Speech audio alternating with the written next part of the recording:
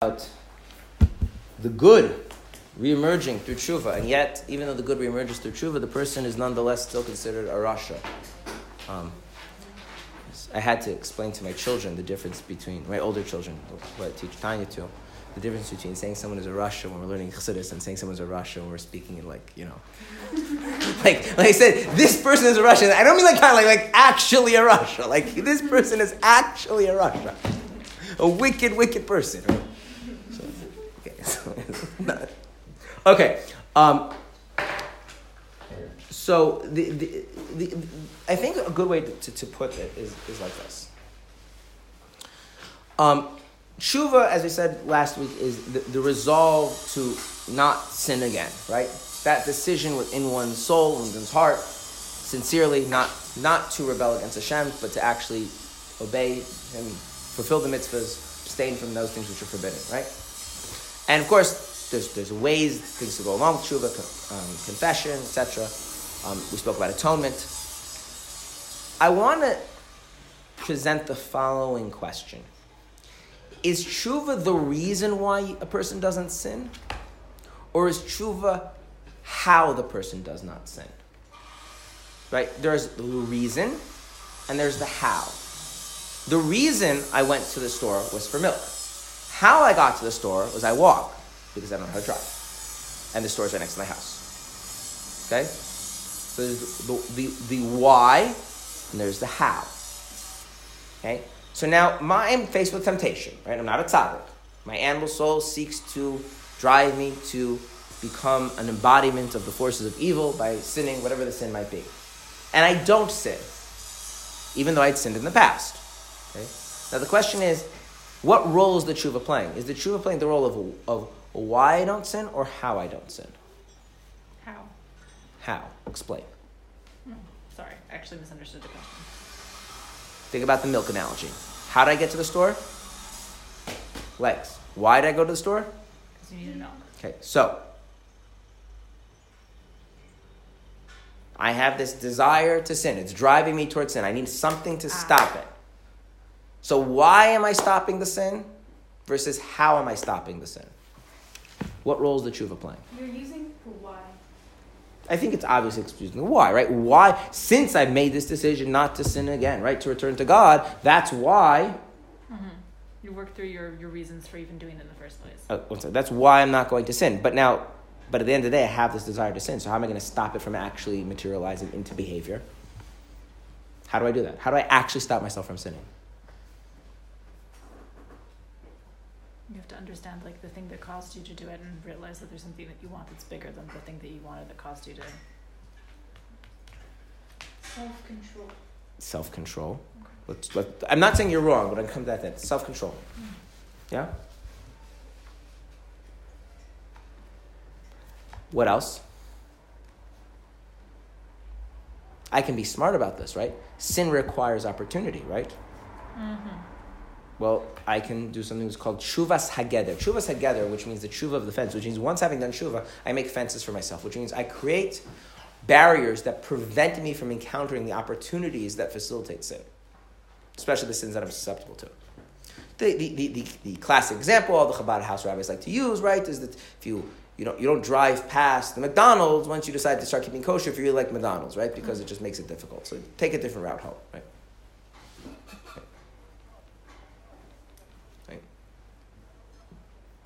So I can use self-control, right? I can just, stop myself. I'm not going to do this. I can change circumstance, right? I can scare myself, right? I can reflect upon the consequences of what I'm doing, what will happen, right? Think about the Gehenna that I'll encounter and undergo if I sin, right? Right? I talk myself out of it through that, right? Mm-hmm. Which is not the same as self-control. What else could I do not to sin? But I feel the desire.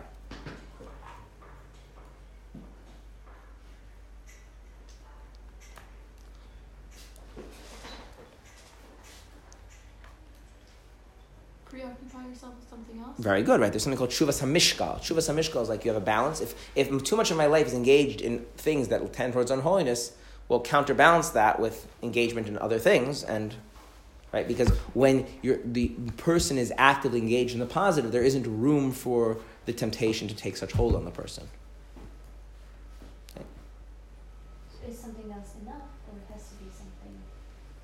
Depends on the person's situation. Okay, I don't want to elaborate on these things. They're all very good. What they all mean, though, is that if I don't do these things, I will sin. So let's imagine a person did Teshuvah, and despite their best planning, they encountered the situation where the opportunity to sin arises.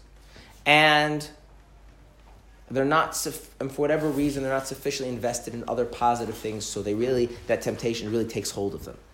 And they're at a point where either the desire is intense enough, or their what's the word I'm looking for?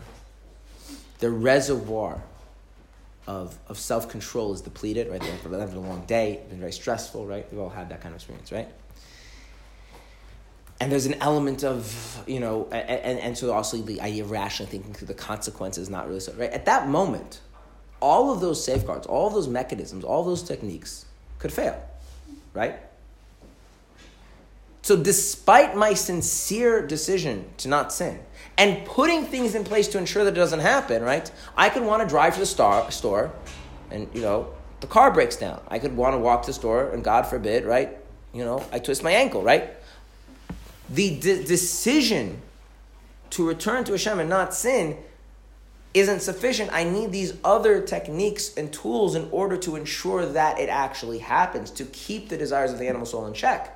And therefore, in principle, if those things are not up to the task in a particular moment, relative to the intensity, strength of the animal soul, what will happen? Despite my teshuvah,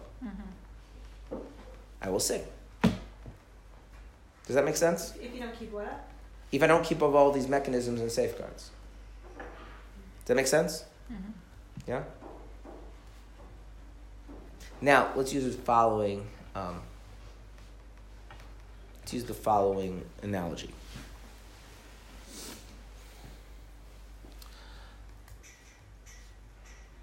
Let's say a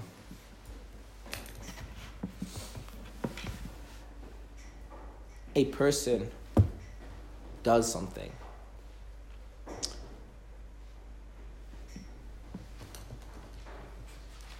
let's use an extreme example, because unfortunately extreme examples are the only way this is going to work.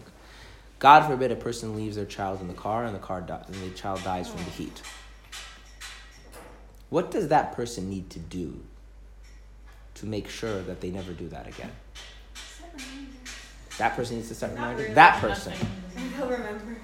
No. What do you mean that? That person who left their child in the car and their child died. Like for the future, not the future? Yeah. I think everyone does. What happens to the person when they undergoes that kind of an experience? That's right, trauma. What is trauma? It could, Stuck paralyzed. no, the trauma itself.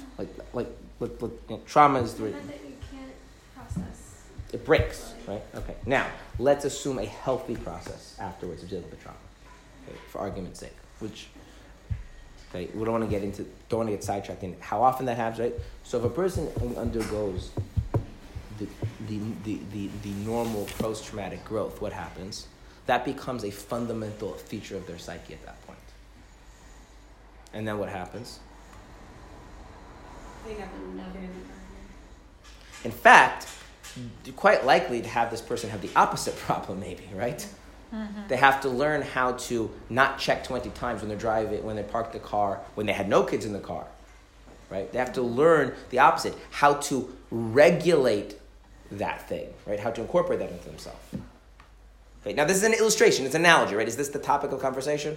No, are we going to, okay? And I give other examples of things, but the idea is that when the sense of the wrongness of it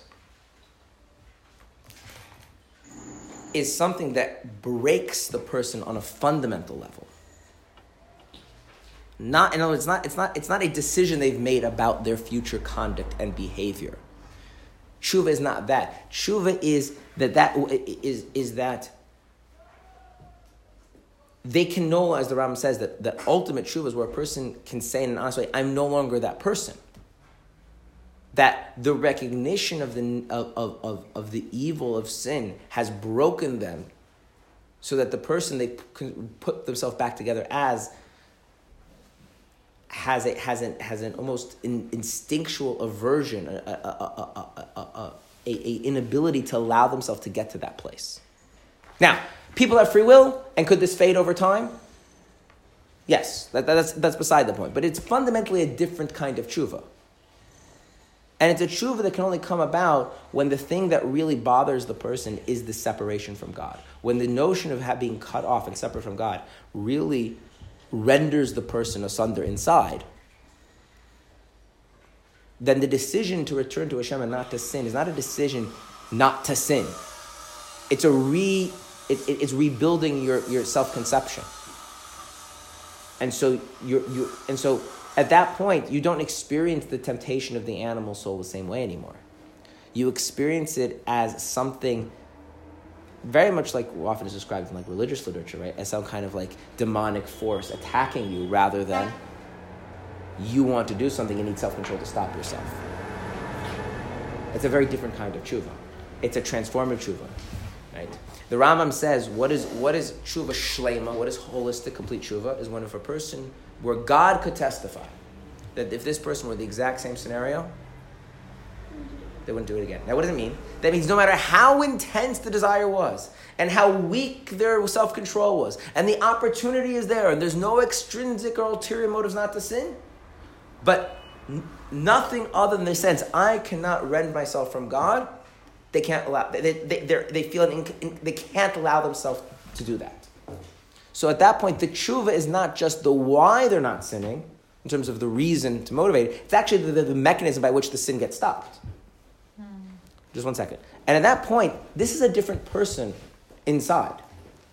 This is not a change of behavior and direction and conduct. This is a change of self-identity, of self-conception, and therefore of how you experience temptation. Okay, so before I is it clear that these two tshuvas are very different? Right? Tshuva, mitzvah, yitzavah, to sin, you're serious. How serious are you? Make rules, fine. And then there's this tshuva where you're traumatized by the separation and you return to God. And you're not the same person afterwards. Doesn't mean you don't have an animal soul, doesn't mean you don't experience temptation. But you experience it very differently. And so you don't need these kinds of safeguards and things and that in order to stop you from sinning. Your sense of being yourself is sufficient. So the sin is like, the temptation is like a wave that washes over the rock. You ignore the idea of erosion for a moment. That as strong as the wave is, the cliff just stays there. Okay. Yes? How could that level of disgust with being disconnected from God be experienced by anyone but a tzaddik? Because that has to do with that. Because as we're going to learn later on, the godly soul can be manifest without the animal soul being defeated. That's called the Beinoni. This type of tshuva would take a person into the state of what a Beinoni is. This type of person would be able to say, I am not the kind of person who can sin. Not because I don't experience temptation. And we are like this about certain kinds of sins. The average Orthodox Jew is like this when it comes to eating on Yom Kippur. It doesn't matter how hungry you are and how tempted you are. It's it's completely alien to even consider breaking Yom Kippur. But that's not because you... No, that's not the result. No, I'm talking about the after effect. The sense that, right? What I wanted to just describe is like this, as we focus now on the tshuva. You can do tshuva, a person who is a Rasha can do tshuva in which way he's no longer a Rasha. And they can do tshuva in a way in which they stay a Rasha. And the difference is what kind of tshuva is it? Is it a tshuva that is directed towards my actions? What I did was wrong. I recognize it's wrong. I'm resolved sincerely not to do it again. And now I need all these techniques and mechanisms to make sure that I don't do it again when I'm tempted to do it again. But I haven't confronted me. There's a different type of tshuva, which is, I can't be a person who's separate from God. And if that's the kind of tshuva, right, and that tshuva is obviously much more intense and much more dramatic, and that's the kind of tshuva that brings a person to tears and to joy and all that stuff we talk about, right? The tears of being separate, the joy of knowing that you've returned, all that kind of stuff. That kind of tshuva transforms the person, changes the person, and doesn't mean they don't experience temptation, but it means they experience the temptation differently. And the tshuva itself is the mechanism that prevents the sin. Now, you could have that same being, the sin can't drag you down, not with tshuva, just because your godly soul is manifest in that particular area of your life also, like the example of Yom Kippur. They're not the same. But they're the same in the respect, the average Orthodox Jew does not need a series of techniques and mechanisms and self-control not to eat on Yom Kippur. Now, people have free will. And no matter what state of being you are, you can change, right?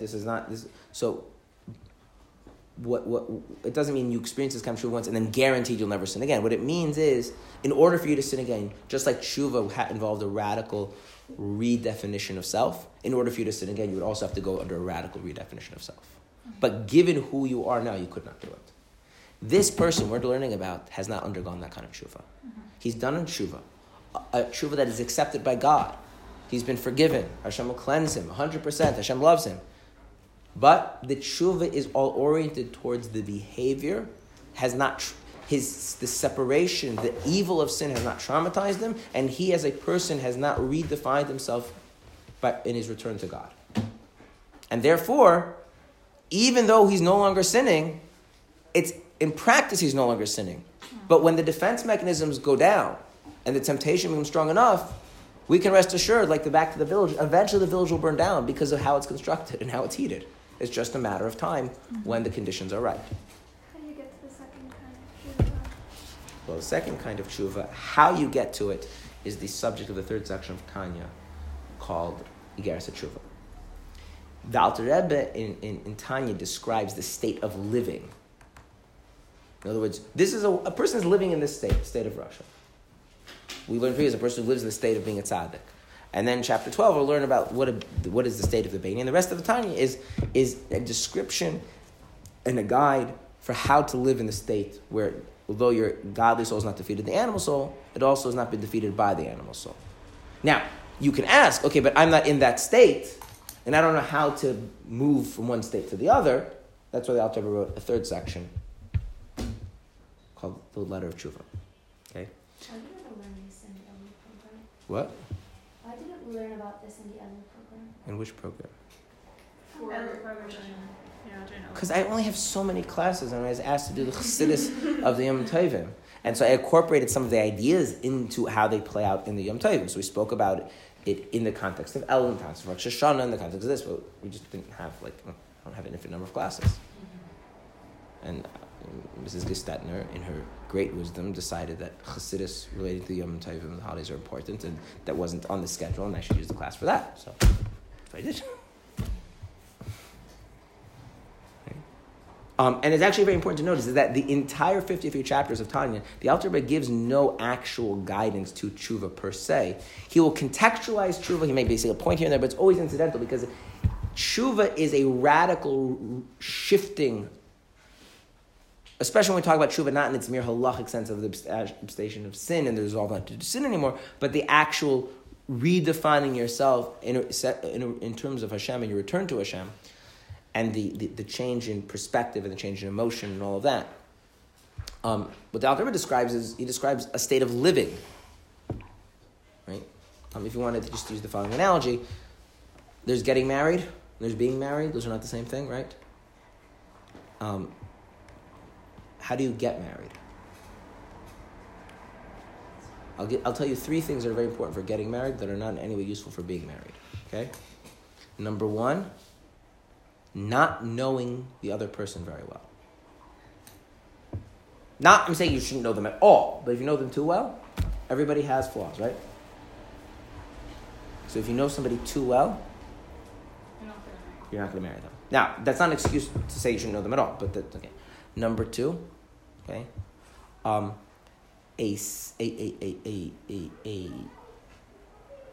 a sense of unrealistic optimism about the future. Emphasis on the unrealistic optimism. Okay? And the third thing, which is very important, is a disregard for day-to-day responsibilities. Think about it, right? The whole week before the wedding and the Sheva Brachas, and the whole okay. And that helps create this, social redefinition of the couple, internal redefinition of the couple, right? Okay, now being married. If you're going to have a successful marriage, you're going to have to actually get to know the dark parts of the other person in the proper way. But if you're keeping stuff out, there's a right way to do this, a wrong way to do this. But if the way you're trying to be married is by not knowing things about the other person, that's going to create a divisiveness that's going to cause the relationship to disintegrate over time. Yeah? What about unrealistic optimism? No, you need to approach much more with a way of Ezu Asher Samech Bechalke. Who is wise? Who is rich? Someone who's satisfied with your life. This is the person. This is who they are. My optimism can't be predicated on things that are going to miraculously get better. They're going to miraculously become a different person. But to find joy in who they actually are. Right? And what about day-to-day responsibilities? If you don't incorporate that into the relationship, it's guaranteed to fail apart, right? Now, these are different, right? And there is a shift from the state of getting engaged and getting married in Sheva Brachas, which is an important thing to go through, right? To the stage of being married, right? Just using this as an illustration, right? So, Teshuvah is a different thing than living. There's actually, in Chassidus, it speaks about the idea that how hard it is to go sometimes from the intensity and the radical experience of, the transformative Teshuvah to something that is much more, relatively speaking, banal as living. Okay? So the Alter is saying, there's a person who lives, right? He once in a while he sins, he does Teshuvah, he changes, he puts safeguard in place, and it goes for years and years and years, and then he stumbles again and sins and recognizes it's wrong and makes decisions and sins. But he hasn't addressed the underlying issue, is that his very sense of his relationship with Hashem, which stems from the balance between the souls, has not been addressed in his Teshuvah, and therefore he has fundamentally retained the state of being a Rasha. Even though he did a real Teshuvah. But it's a real Teshuvah on the level of the behavior, a real Teshuvah on the level of the action. It's not a real Teshuvah of himself returning to Hashem. Did we say that the second type of Teshuvah makes a person a Beinoni? It would make a person a Beinoni. But when the Alter Rebbe doesn't describe how you do that Teshuvah, he describes what the life of the Beinoni looks like after the Teshuvah. Or, maybe, or independent of Teshuvah, just what does that life look like? He doesn't describe the transformative process. He describes what does that life look like? How's that life maintained? How does that life grow? Where do the life's pitfalls? How do you avoid them? That kind of thing. Why doesn't he explain it? The simple answer is that the difference between the names. The Rebbe once explained that the first section of Tanya is called the book, and the third section is called the letter. A letter is something circumstantial. You send to somebody because they happen to be far away from you. But when they come home, you don't send letters, right? So a letter is a way of compensating for distance. A book means that something is an important staple, right? It's like you put the book on your shelf because you kind of come back to it and you revisit it. So the idea is the Alter wrote a book. He didn't write a letter. When he saw the Chassidim also needed a letter. In other words, this is how to live. And the person's like, okay, now I know how to live. But the person's like, what you're describing, I'm so far away from that, I don't know how to get there. So he says, okay, so for you, I wrote a letter. Right? And it's important to realize that.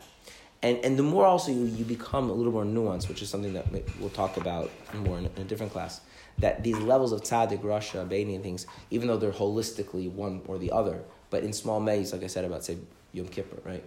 There's elements of all of them in every person. So while it may be true, I'm not a beini, in order to be a beini, I have to do tshuva and stuff, but there are ways in which I am beini-like, and therefore everything in the book would be relevant to me, even if I don't read the section of tshuva. So he does explain it somewhere else. That's right, but it's not here in the 52 chapters of Tanya, and that's an educational decision on his part. Teshuvah should not be viewed as part of life.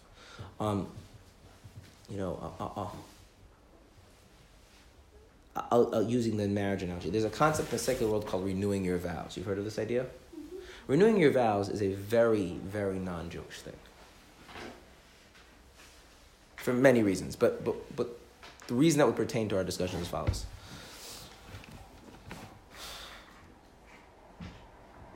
There's a difference between getting married and being married, right? What are you saying by going through a renewing of vows? What do you say about the marriage? Redoing it, essentially, like remarrying them. So then, What you had before was that would only make sense in the context that what? divorced. That you divorced. So how can you incorporate that into the marriage? In other words, if a marriage has fallen apart, then, right, and there was a divorce, then you can get remarried, right? If the marriage has fallen apart, maybe in a psychological sense, there could be a kind of a you getting married again, kind of in a psychological sense, right? But the idea of our marriage is going so wonderfully, we want to renew our vows, there's a lack of awareness. These are two very different things going on, right? That there's a state of living together and living a joint life, and there's the novelty of taking two independent people and fusing them together. And if you're together, you're together. And the problems you have in your togetherness are still part of your togetherness. It's not the same thing. And there's a recognition of the differences between these things. It actually has a manifestation in halacha. For the first year after marriage, there are different rules about what the husband's responsibilities for his wife are. Is a husband allowed to go out to war in the first year of marriage? No. Is he allowed to go on a business trip? I'm not getting into whether this is strict halacha or common custom, whatever, I don't get but is he allowed to go on a business trip? First year of marriage. Not overnight. Not overnight. He can, if he gets his wife permission, but like there's some room for leniency and things, but like, yeah.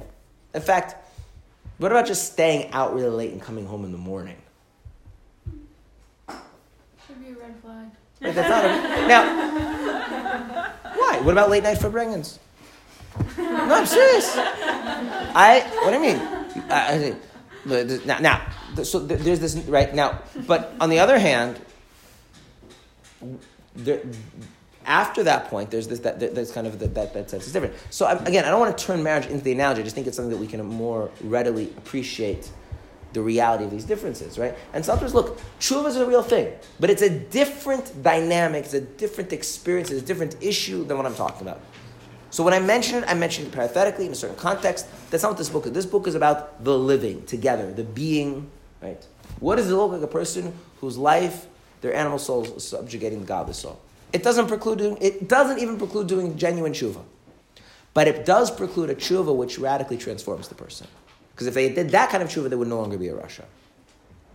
And then when he describes the Bain, he doesn't describe how did the rasha do teshuvah. He describes this is what this life looks like, and this is how this life's dynamics and pitfalls and struggles.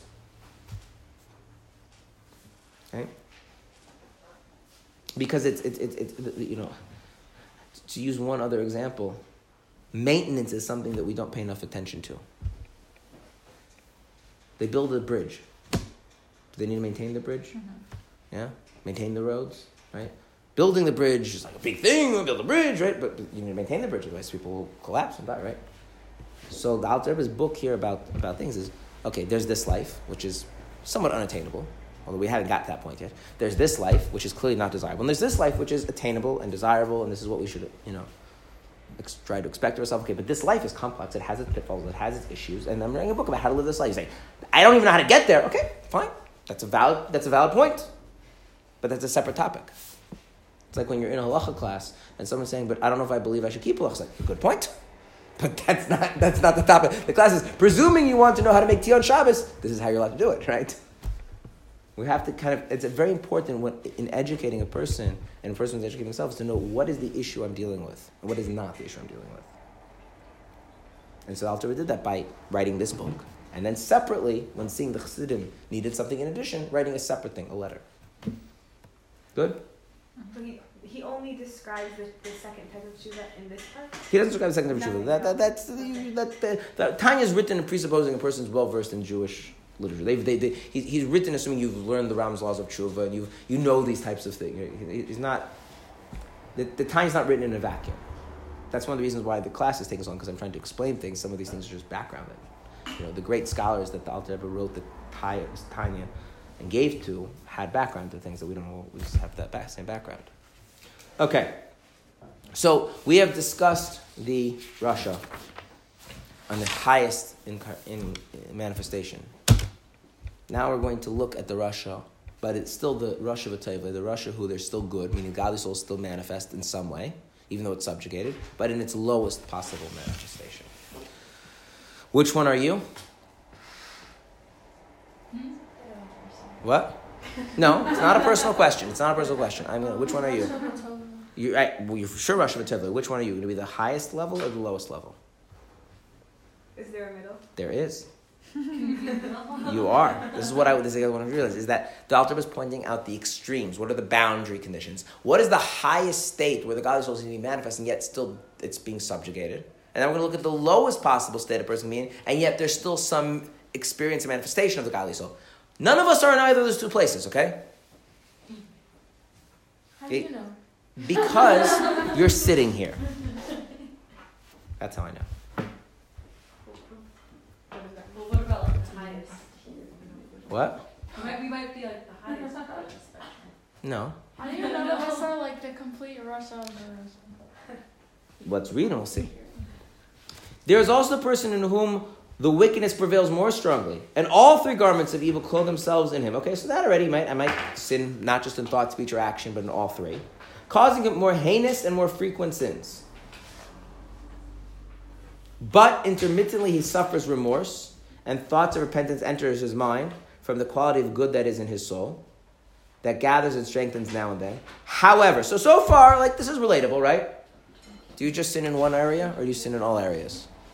Again, I'm not asking for the specifics. Do you have sinful thoughts? Do you engage in sinful speech? Do you do sinful actions? And occasionally there are even serious sins that are not like publicly acceptable sins, like a little Lashon Hara, sometimes they're really big ones that you don't want anyone to know about. Occasionally, right? Okay. However, and then you regret it, you feel bad about it, yeah? Okay, fine. This person has not enough strength to vanquish the evil so as to rid himself entirely of his sins and to be as one who confesses and abandons his evil ways once and for all. In other words, this person never succeeds in doing Teshuvah. Not transformative Teshuvah. Can never get to the point where they can say, I'm not going to do this anymore, and then they actually stop themselves from doing it for however long. Because remember, we said the last time we started talking about Teshuvah, how long the Teshuvah lasts is independent of whether or not the Teshuvah actually is happening, right? Mm-hmm. So there's a person, they sin in all three of their garments. They don't just sin with minor ones, they sin with major sins. They sin not just with major sins once in a while, but maybe even frequently. But the real kicker is, even though they feel regret, even though they feel remorse, which we'll talk about, that never translates into the ability to make a decision. In other words, we put it in different words, they feel helpless. They feel like not, this is wrong, I'm not going to do it anymore. This is wrong, and I'm cursed, and I'm fated to just keep falling in the same pit over and over again. And I wish it wasn't that way, and I'm resentful that it's that way, and I don't like to think about the fact that it's that way, but they feel trapped by that. Now, I might have this in some areas, certain things, but to have this, to never have Teshuvah ever, and think about how low a person is, right? Because remember, Teshuvah is actually one of the easiest mitzvahs to do. Right? You do something wrong, you recognize it's wrong, you decide you're not going to do it again, you know realistically that this is not the most lasting resolution, but for the next 5, 10 minutes, hour, day, it really does last. You did Teshuvah. This person can't do that. They feel so trapped. They never get to that place. They feel like a victim of their Yetzer Hara. So where's the godly soul? The godly soul is at least they feel like a victim. At least they feel regret. At least they wish they could do Teshuvah.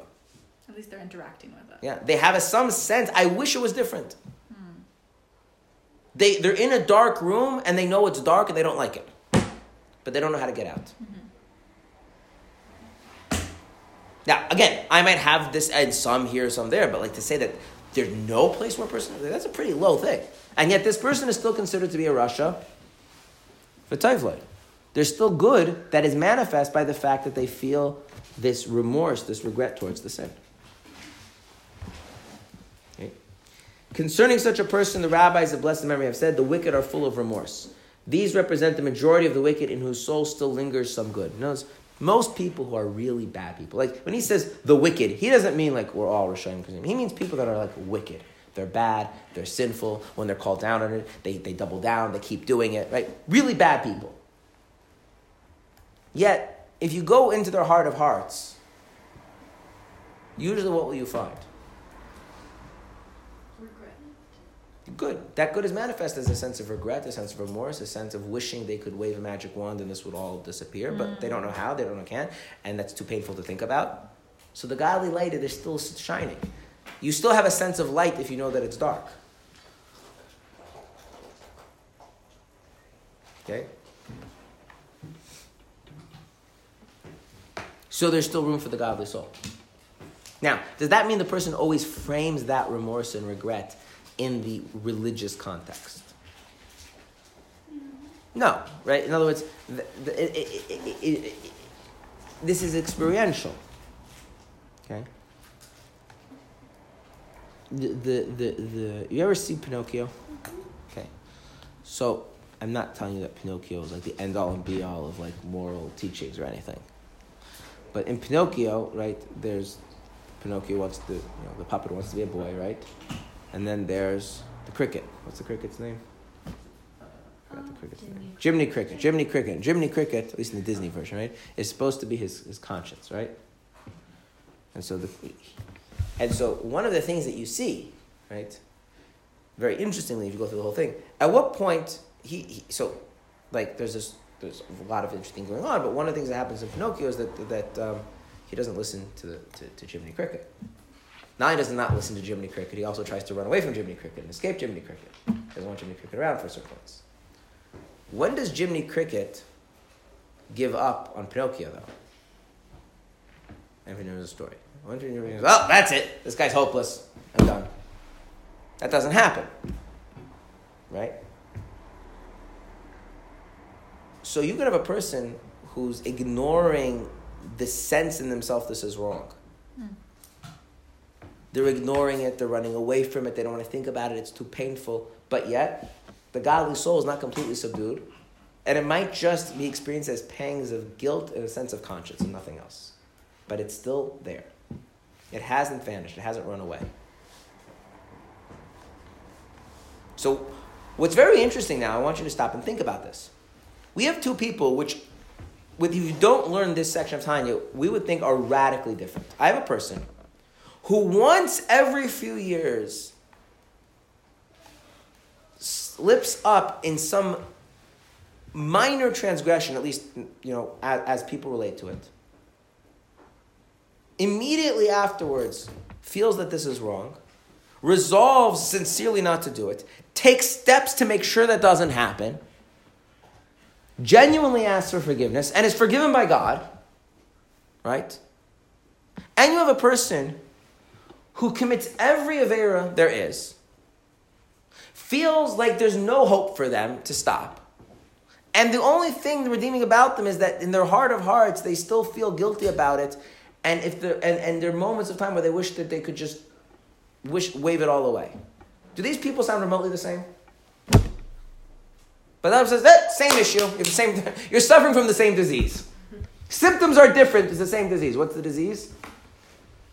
That your godly soul is not strong enough for you to not want to do the thing. Your godly soul, not strong enough. The godly soul is always strong enough. The godly soul has allowed the animal soul to dominate it. That's it. The domination looks very different. The subjugation looks very different, right? The prison cell is a very different prison cell, but in both cases, the godly soul has raised the white flag and allowed the animal soul to take charge. So they're suffering from the same problem. Now, I want to stop at this point and let's think. What should that do to the way I think about myself relative to other people? Relative to other Jews? I'm a rabbi, I'm knowledgeable, I do Torah mitzvahs, you fill in the blanks wherever you are. How should I feel? The issue is the same issue. That what this means is that the Alter Rebbe is trying to go to a deeper place than we're usually comfortable with. There's a very superficial place where the question is, are you doing the right thing or doing the wrong thing, right? That's a very superficial Judaism, right? Are you checking off, you do the right thing or doing the wrong thing, right? There's a deeper question, right? Which is, what are your motivations and where you're coming from, right?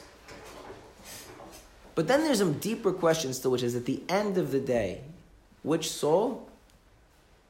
Is the godly soul being dominated or is the godly soul free? And we say that Chassidus is deep, we mean that. Chassidus is not deep because it deals with things going on inside. I'll be honest, this is my first time having this experience. Are you guys familiar with a concept called Musar? So this is someone shared with me a Musar shmooze, an actual, someone giving over a class of Musar. Now, this is my first time actually listening to a real Musar shmooze, because a lot of what passes as a Musar shmooze is not really a Musar shmooze in the traditional classic sense. Like a lot of teaching Chassidus is not teaching Chassidus in the classic sense. Like sometimes you ever go to a Chassidus class, right? There's a lot of pop psychology, and like you do stuff because you want to engage people, right? There's a lot of, form and making things appealing, right? But if you were to like go back, like the traditional, what does it sound like? So I've read descriptions of what it sounds like. I've read books of Musar, but this is the first time I actually listened. A guy talking for a half hour to a bunch of serious yeshiva students. I think maybe guys in a kollel, and giving them Musar shmooze, and just Musar. And it was very interesting. So like one of the things that was very noticeable is that there was no light. There was no sense we're aspiring to something lofty. There was very much an engagement of there's a problem and we need to deal with the problem, and we have to take responsibility for facing the problem and overcoming the problem and dealing with the problem. And like it's very much about engaging the dark corners of a person and not pretending they don't exist and engaging. But it dealt with like very, very deep issues in a person. But the deep issues in a person, at the end of the day, had to do with safeguarding the person from sin.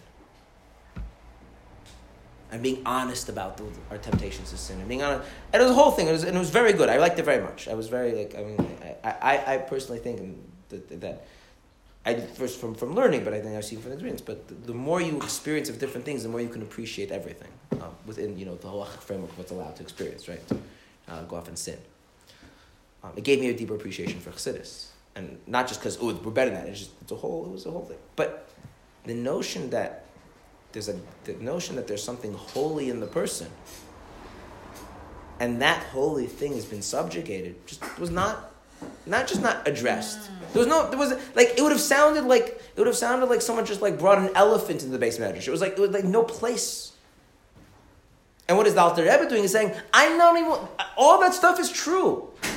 And don't tell me that the higher level tzaddik, the higher level Rosh and lower levels are the same person. One person is a big rabbi, he's leader of his community, he has tremendous merits, he's an amazing person we can all look up to and admire. And the other person is a lowlife, is a criminal. These are not the same. But if you go to the deepest level, they both suffer from the same underlying issue, which is their animal soul is not allowing the godly soul to be free. And you go one step deeper, it's the godly soul is not doing what it needs to do in order to be free. And so you can go deep and you can go deeper. You can say, this person does more mitzvahs, this person does less mitzvahs, this person does more averas, this person does less averas. But you can go deeper. Why? This person has achieved the mastery of self. This person has a degree of honesty with himself. This person has a sense of purpose and morality. They take right?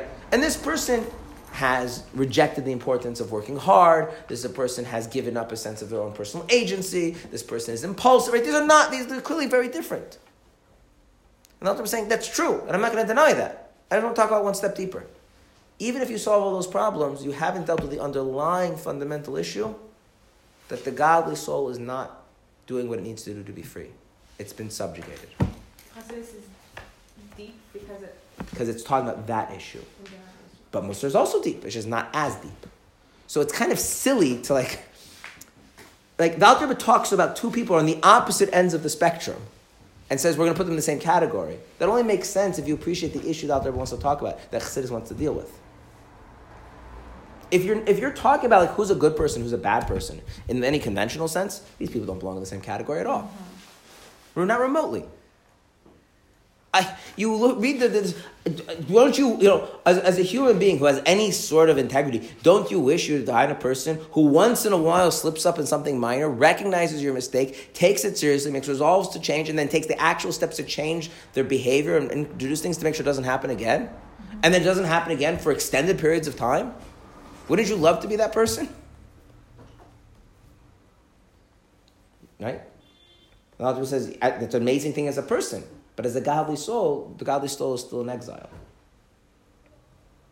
Yeah. So, the thing about some sins are worse than others, and you see that because of the level of punishment you get, that's just irrelevant here. Like, it doesn't matter what sin it is. For the issue we're dealing with here, it doesn't matter. Right.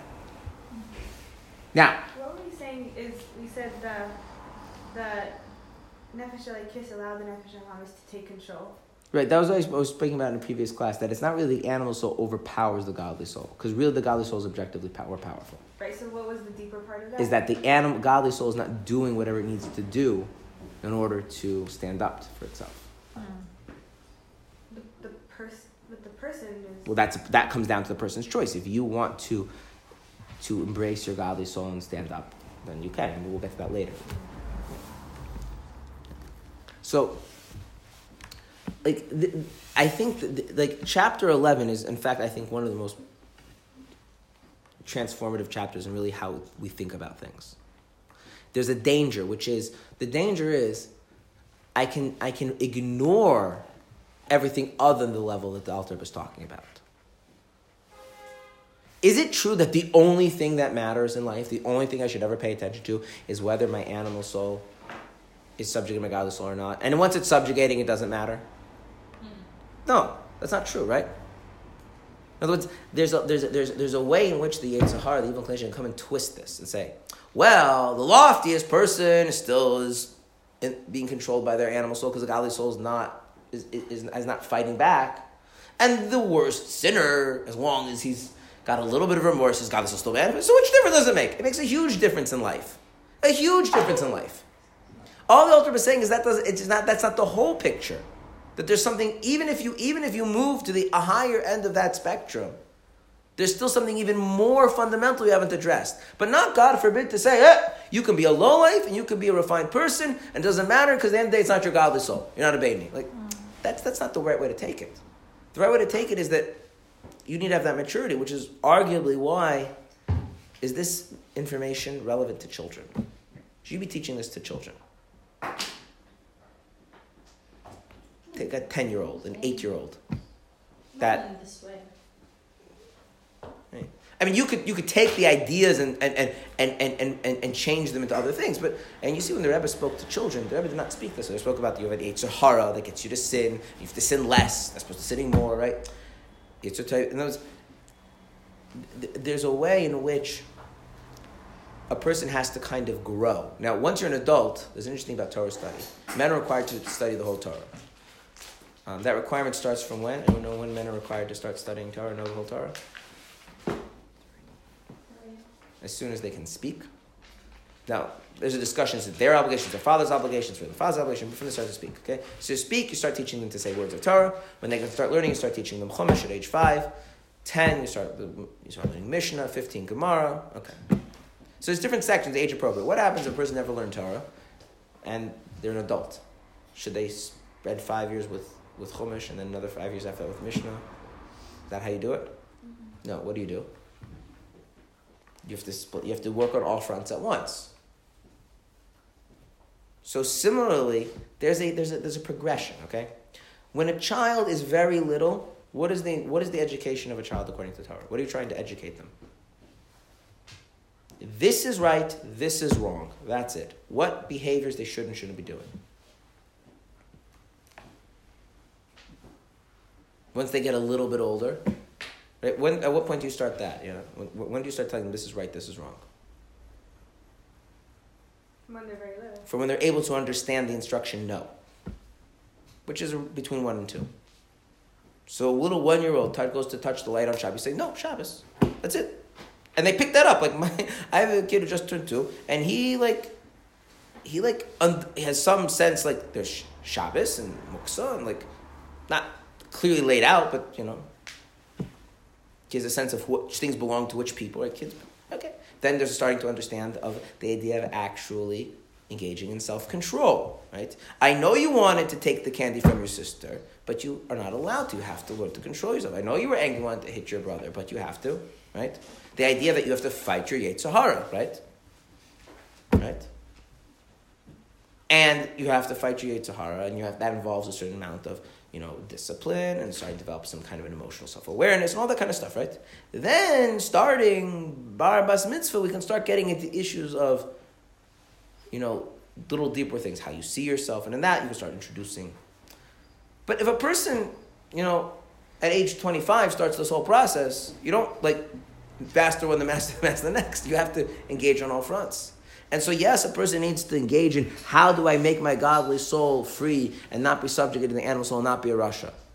But at the same time, maybe I should make decisions about not sinning and make some practical steps to stop sinning and some practical steps to develop some nice human decency to other people, independent of that. You know what I'm saying? I have to be able to have the maturity to realize there's a fundamental existential religious issue, the state of the two souls, and that's extremely important. But that takes place in the context of a person. There's a very big difference between a person who's a pious, God-fearing person who nonetheless their godly soul is imprisoned, and a person who's a wicked criminal. Those are not the same. And at the same time, on a deep existential level, they're both the same because they're symptomatic of some fundamental underlying problem with the soul. Okay, so I have to operate on multiple fronts. And the danger is when a person flattens that, when either they want to turn Chassidus into the dealing with the deep things, like on the level of Musar, and not acknowledging the fundamental problem of the soul, or reverse, saying those problems of the soul is the only thing I'm focused on, and I'm going to completely just let myself go. That's doesn't matter how much of a decrepit person I am, because what do you expect? I'm not a Beinoni. I need to work on the godliness. No, you need to have these working on both fronts at the same time. And in doing that, we can recognize that in one sense, the righteous, pious person who's not a Beinoni, is far from perfect, is still on a loftier level in some respect and should be treated differently, should be looked up to, and should be learned from, etc., versus the low life. While at the same time, having the humility to realize that on a fundamental level, we're all suffering from the same issue, and not to feel that you're intrinsically any superior to anybody else, because you haven't mastered this thing of freeing the godly soul from the imprisonment of the animal soul yet. Of course, once you do that, you probably won't feel superior to other people anyway, because that's part of the godly soul. But that's another topic, which I'll discuss this later on. That's awesome. Right? So I think if you really allow this spectrum and how the Alter Rebbe puts, sometimes you have students, you're like, you mean to tell me, I have a bacher who's in the yeshiva, I'm let's say before he was he did exactly the kinds of things that you would expect someone his age would do, right? What do you expect a not religious, teenage male to how to live their life, right? It's not exactly the most pious thing in the world. He says, you mean to tell me that me and the name of some very famous rabbi who's very famous and he writes svarim and everybody, but he's not a baby. He says, you think that me and him were when I was like that and then we're the same? It's on some level, yes, and on some level, no. And you have to be able to see both sides of that. And the kind of the real truth of the Chassidus is found in the fact that my heart lies in the place where we're the same. But I'm not so naive to think that the places where we're different don't matter. Could you say that again? The heart, where do you really care about? What really touches you is the place in which I and the low life are the same. That my animal soul has subjugated my godly soul. That's what really I care about. But I'm not so delusional to think the parts in which we're different don't matter and not take that stuff seriously also. So not just knowing that both parts exist, it's also how you relate to each part. It's I think taking out the trash matters. Right? I'm just not emotionally invested in that as a central part of my life. So the chassid is the person that this description of how the highest level and the lowest level are the same, that's what touches him. he's also not delusional. He recognizes that there's a difference between a sinner and someone who really doesn't sin. Someone who does teshuvah in a genuine way and is forgiven, and then someone who has allowed themselves to believe the lie that sin is unavoidable and and they're just a victim of their own tragic circumstance. Those are not, they recognize that's different. But that's not the place that they're emotionally invested in. And then there's some people that know that's what they're emotionally invested in, and they might acknowledge that there's some truth in some sort of spiritual sense about the state of the soul, but that doesn't speak to them as a driving thing. And so they might accept the ideas in the Chassidus, but they're not really approaching it in a Chassidic way. Because there's the information and there's the relationship with that information. And the person says, yeah, godly soul, it's very nice, it's very true. My main concern is, am I the kind of person who's going to sin or not sin? And if I can minimize that, that's good enough for me. And there are people like that who say, it's very nice, Tanya's a very nice thing, I believe everything is true. But confronting the fact that, how do I get myself to sin less and to make my teshuvah more, and what mechanism I need to use, and dealing with that more, that part of the person is what they feel resonates with and drives them. There's a story, somebody who, he was struggling a lot with his Yiddishkeit, and he learned Tanya with some very big names in Chabad, different shluchim, and he's just having a very hard time. I think he came from a religious background, and so they told him, go to the Rebbe for yichidus, for a private audience. I went to the private audience, and the Rebbe told him, you should learn Tanya. He says, I've been learning Tanya with this person, that person, the other person. And so the Rebbe thought and said, and he said, it's not working, it's not good, it doesn't touch me. So the Rebbe said, so then you should learn Mesilas Yesharim, which is a classic Musar work. Because sometimes the idea of who's right, who's wrong, it's there's different things operating on different levels. And there's something very beautiful and very rich about saying this is the issue, that my animal soul is subject to my godly soul. But there's also something very real and important about saying are you sinning or are you not sinning? Is your teshuvah a real thing, or it's just some sense of self-pity and remorse? That also matters, right?